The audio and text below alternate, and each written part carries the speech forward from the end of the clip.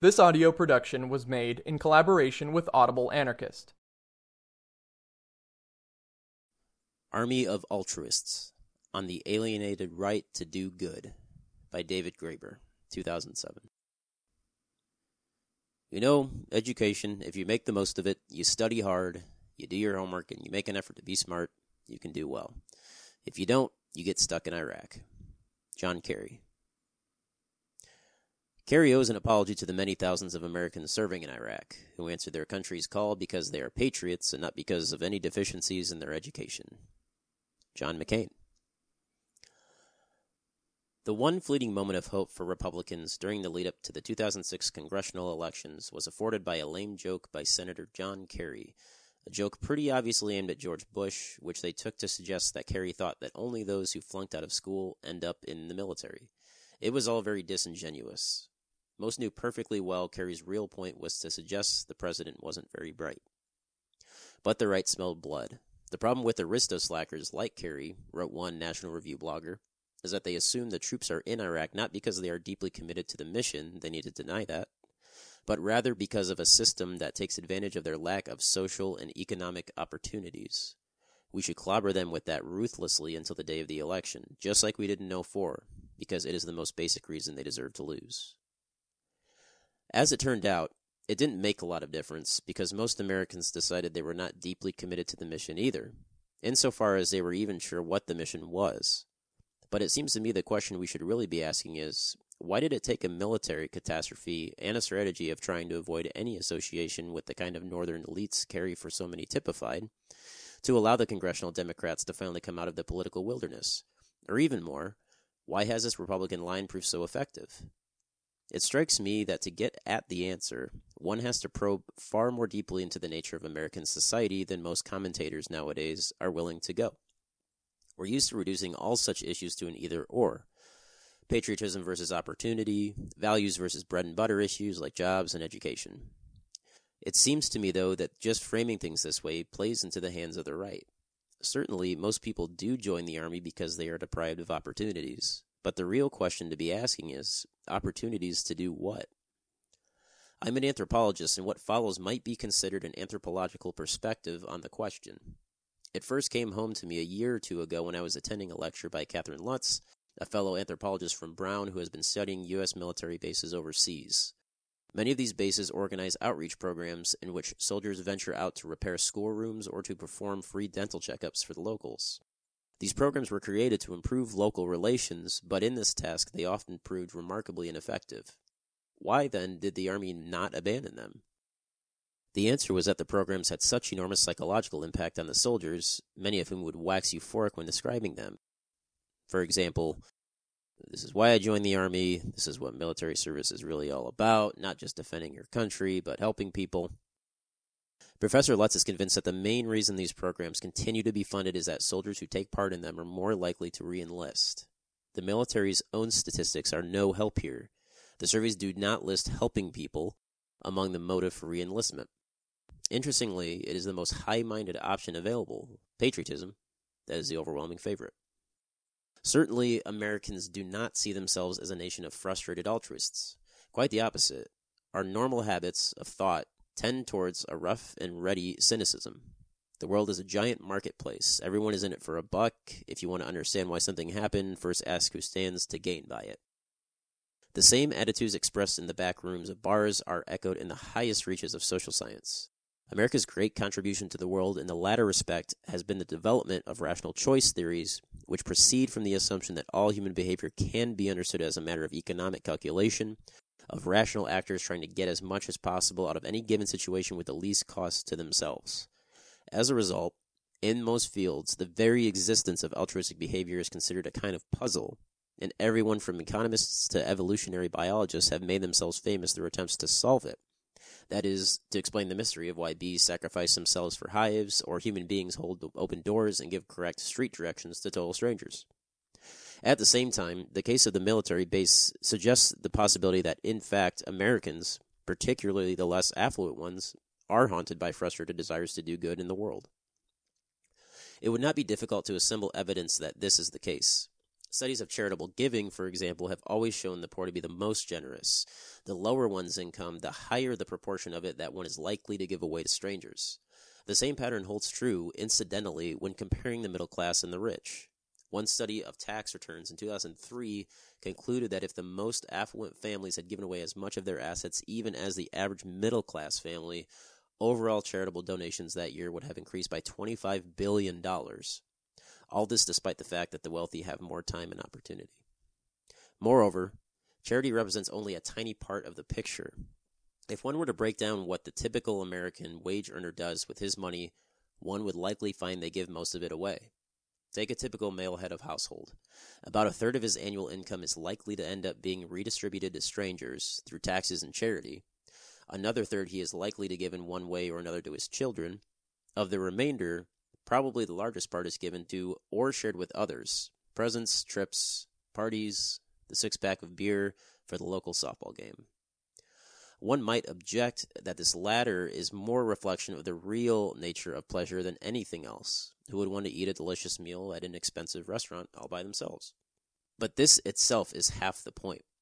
Even our self-indulgences tend to be dominated by the logic of the gift. Similarly, some might object that shelling out a small fortune to send one's children to an exclusive kindergarten is more about status than altruism.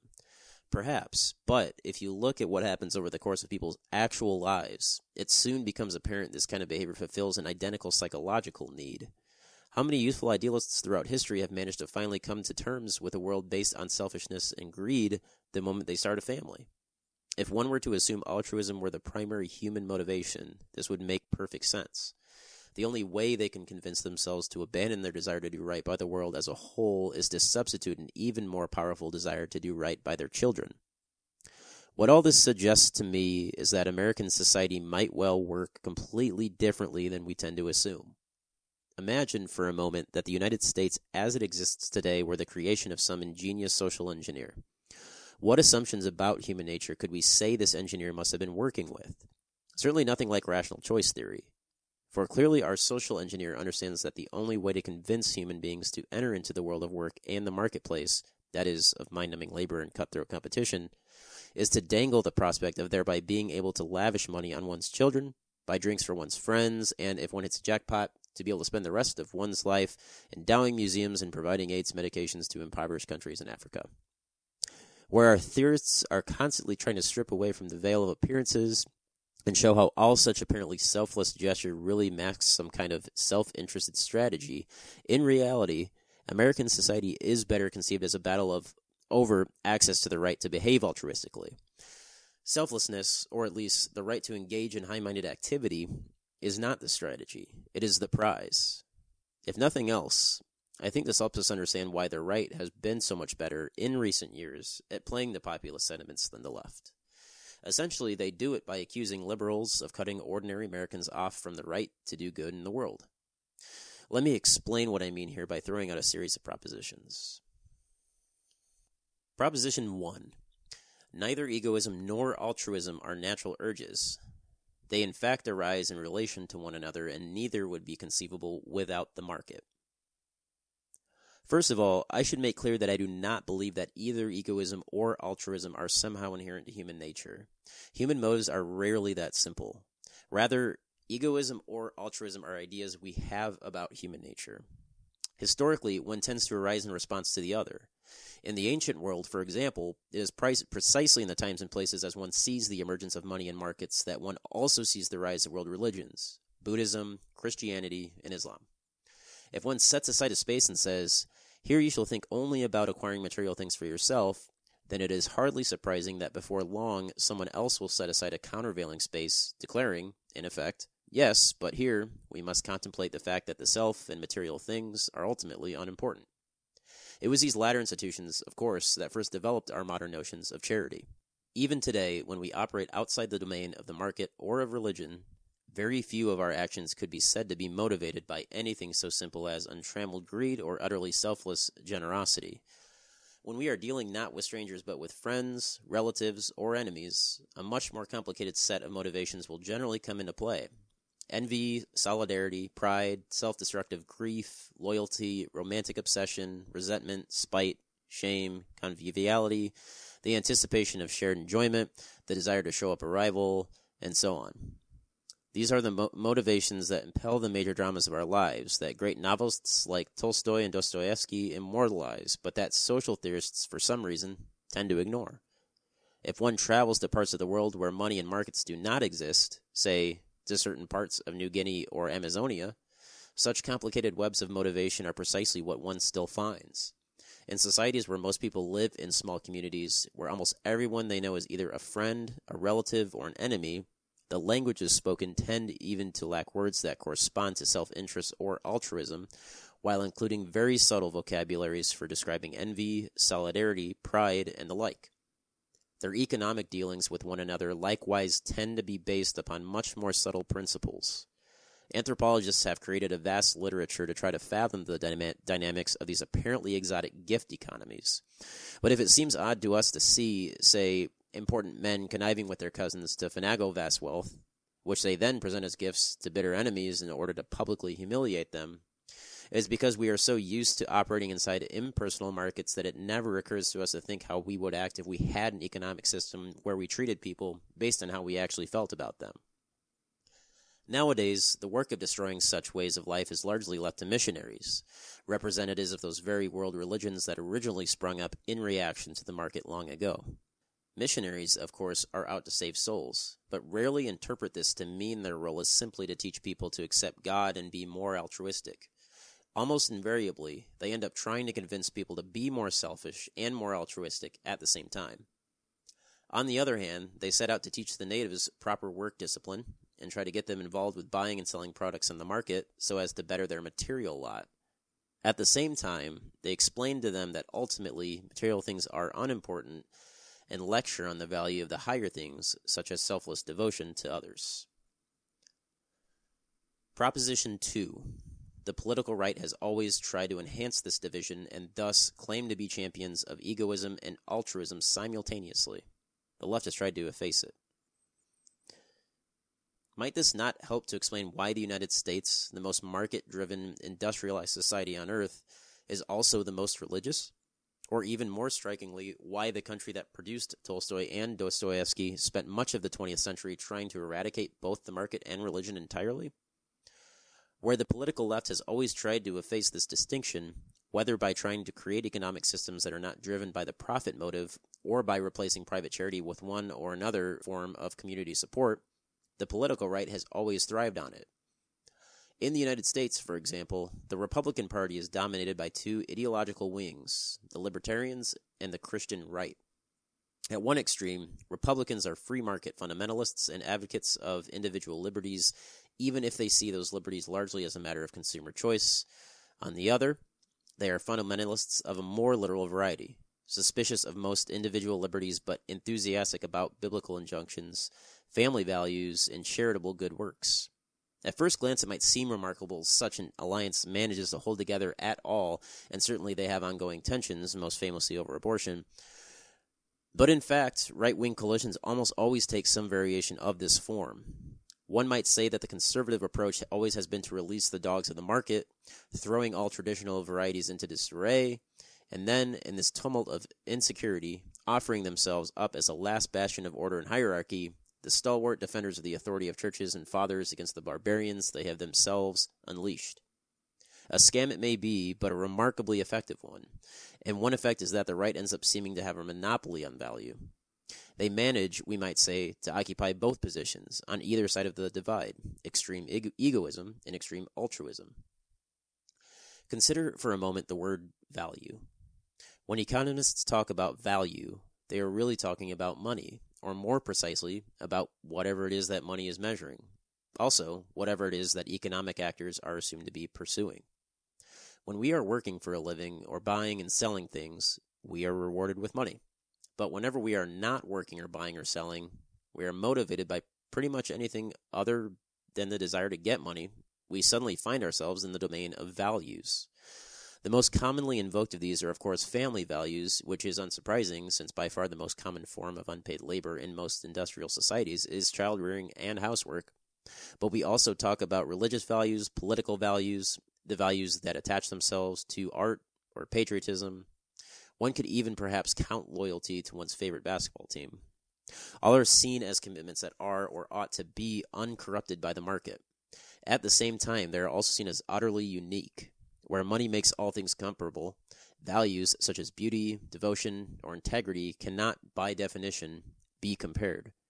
There is no mathematic formula that could possibly allow one to calculate just how much personal integrity it is to sacrifice in the pursuit of art, or how to balance responsibilities to your family with responsibilities to your God.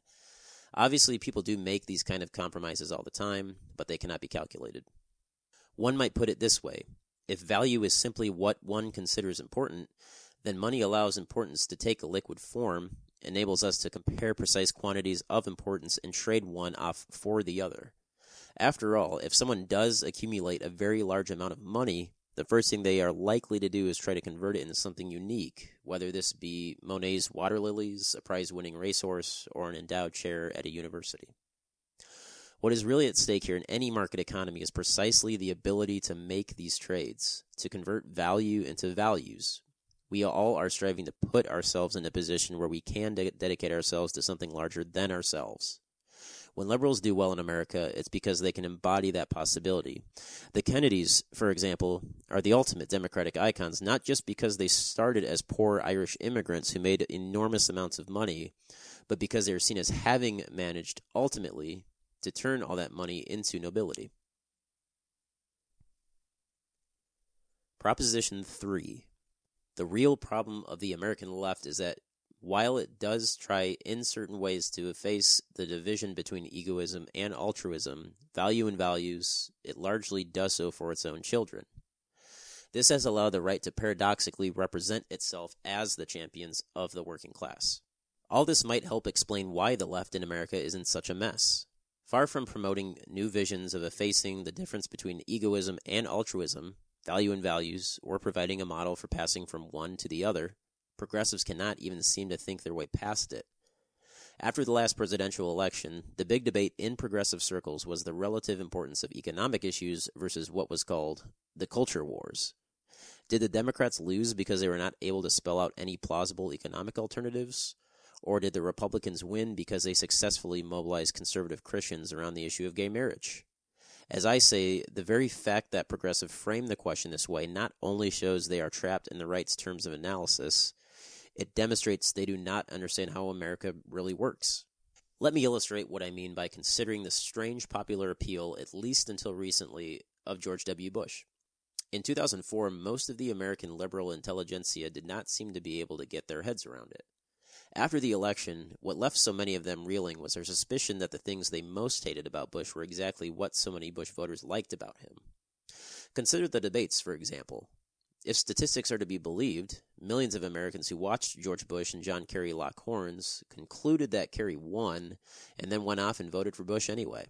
It was hard to escape the suspicion that in the end, Kerry's articulate presentation, his skill with words and arguments, had actually counted against him. This sends liberals into spirals of despair. They cannot understand why decisive leadership is equated with acting like an idiot. Neither can they understand how a man who comes from one of the most elite families in the country, who attended Andover, Yale, and Harvard, and whose signature facial expression is a self-satisfied smirk, could ever convince anyone he was a man of the people. I must admit I have struggled with this as well. As a child of working-class parents who won a scholarship to Andover in the 1970s and eventually a job at Yale, I have spent much of my life in the presence of men like Bush, everything about them oozing self-satisfied privilege. But in fact, stories like mine, stories of dramatic class mobility through academic accomplishment, are increasingly unusual in America. America, of course, continues to see itself as a land of opportunity, and certainly from the perspective of an immigrant from Haiti or Bangladesh, it is. No doubt in terms of overall social mobility, we still compare favorably to countries like Bolivia or France. But America has always been a country built on the promise of unlimited upward mobility. The working class condition has been traditionally seen as a way station, as something one's family passes through on the road to something better. Lincoln used to stress that what made American democracy possible was the absence of a class of permanent wage laborers. In Lincoln's day, the ideal was that it was mainly immigrants who worked as wage laborers, and that they did so in order to save up enough money to do something else. If nothing else, to buy some land and become a homesteader on the frontier. The point is not how accurate this ideal was. The point was most Americans have found the image plausible. Every time the road is perceived to be clogged, profound unrest ensues. The closing of the frontier led to bitter labor struggles, and over the course of the 20th century, the steady and rapid expansion of the American university system could be seen as a kind of substitute. Particularly after World War II, huge resources were poured into expanding the higher education system, which grew extremely rapidly, and all this was promoted quite explicitly as a means of social mobility. This served during the Cold War as almost an implied social contract, not just offering a comfortable life to the working classes, but holding out the chance that their children would not be working class themselves. The problem, of course, is that a higher education system cannot be expanded forever. At a certain point, one ends up with a significant portion of the population unable to find work even remotely in line with their qualifications, who have every reason to be angry about their situation, and who also have access to the entire history of radical thought. During the 20th century, this was precisely the situation most likely to spark revolts and insurrections. Revolutionary heroes from Chairman Mao to Fidel Castro almost invariably turn out to be children of poor parents who scrimp to give their children a bourgeois education, only to discover that a bourgeois education does not, in itself, guarantee entry into the bourgeoisie. By the late 60s and early 70s, the very point where the expansion of the university system hit a dead end, campuses were, predictably, exploding. What followed could be seen as a kind of settlement. Campus radicals were reabsorbed into the university, but set to work largely at training children of the elite. As the cost of education has skyrocketed, financial aid has been cut back, and the government has begun aggressively pursuing student loan debts that once existed largely on paper. The prospect of social mobility through education, above all liberal arts education, has been rapidly diminished. The number of working-class students in major universities, which steadily grew into at least the late 60s, has now been declining for decades. If working-class Bush voters tend to resent intellectuals more than they do the rich, then the most likely reason is because they can imagine scenarios in which they might become rich, but cannot imagine one in which they or any of their children could ever be members of the intelligentsia. If you think about it, this is not an unreasonable assessment. A mechanic from Nebraska knows it is highly unlikely that his son or daughter will ever become an Enron executive, but it is possible. There is virtually no chance, on the other hand, that his child, no matter how talented, will ever become an international human rights lawyer or a drama critic for the New York Times. Here we need to remember not just the changes in higher education, but also the role that unpaid or effectively unpaid internships. It has become a fact of life in the United States that if one chooses a career for any reason other than the money, for the first year or two, one will not be paid. This is certainly true if one wishes to be involved in altruistic pursuits, say to join the world of charities or NGOs or to become a political activist. But it is equally true if one wants to pursue values like beauty or truth, to become part of the world of books or the art world or investigative reporter. The custom effectively seals off any such career for any poor student who actually does attain a liberal arts education.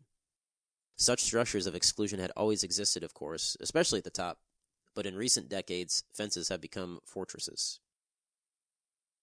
If that mechanic's son or daughter wishes to pursue something higher, more noble, for a career, what options does she really have?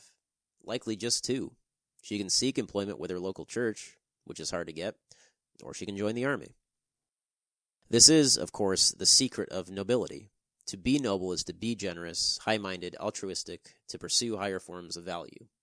But it is also to be able to do so because one does not really have to think too much about money. This is precisely what our soldiers are doing when they give free dental examinations to villagers. They are being paid, modestly but adequately, to do good in the world. Seen in this light, it is also easier to see what really happened at universities in the wake of the 1960s, the settlement I mentioned above. Campus radicals set out to create a new society that destroyed the distinction between egoism and altruism, value and values. It did not work out, but they were effectively offered a kind of compensation. The privilege to use the university system to create lives that did so, in their own little way, to be supported in one's material needs while pursuing virtue, truth, and beauty, and above all, to pass that privilege on to their own children. One cannot blame them for accepting the offer, but neither can one blame the rest of the country for resenting the hell out of them. Not because they reject the project, as I say, this is what America is all about. As I always tell activists engaged in the peace movement and counter-recruitment campaigns, why do working-class kids join the Army anyway? Because like any teenager, they want to escape the world of tedious work and meaningless consumerism to live a life of adventure and camaraderie in which they believe they are doing something genuinely noble. They join the Army because they want to be like you. This has been a production of Audible Anarchist. You can find more Audible Anarchist on YouTube.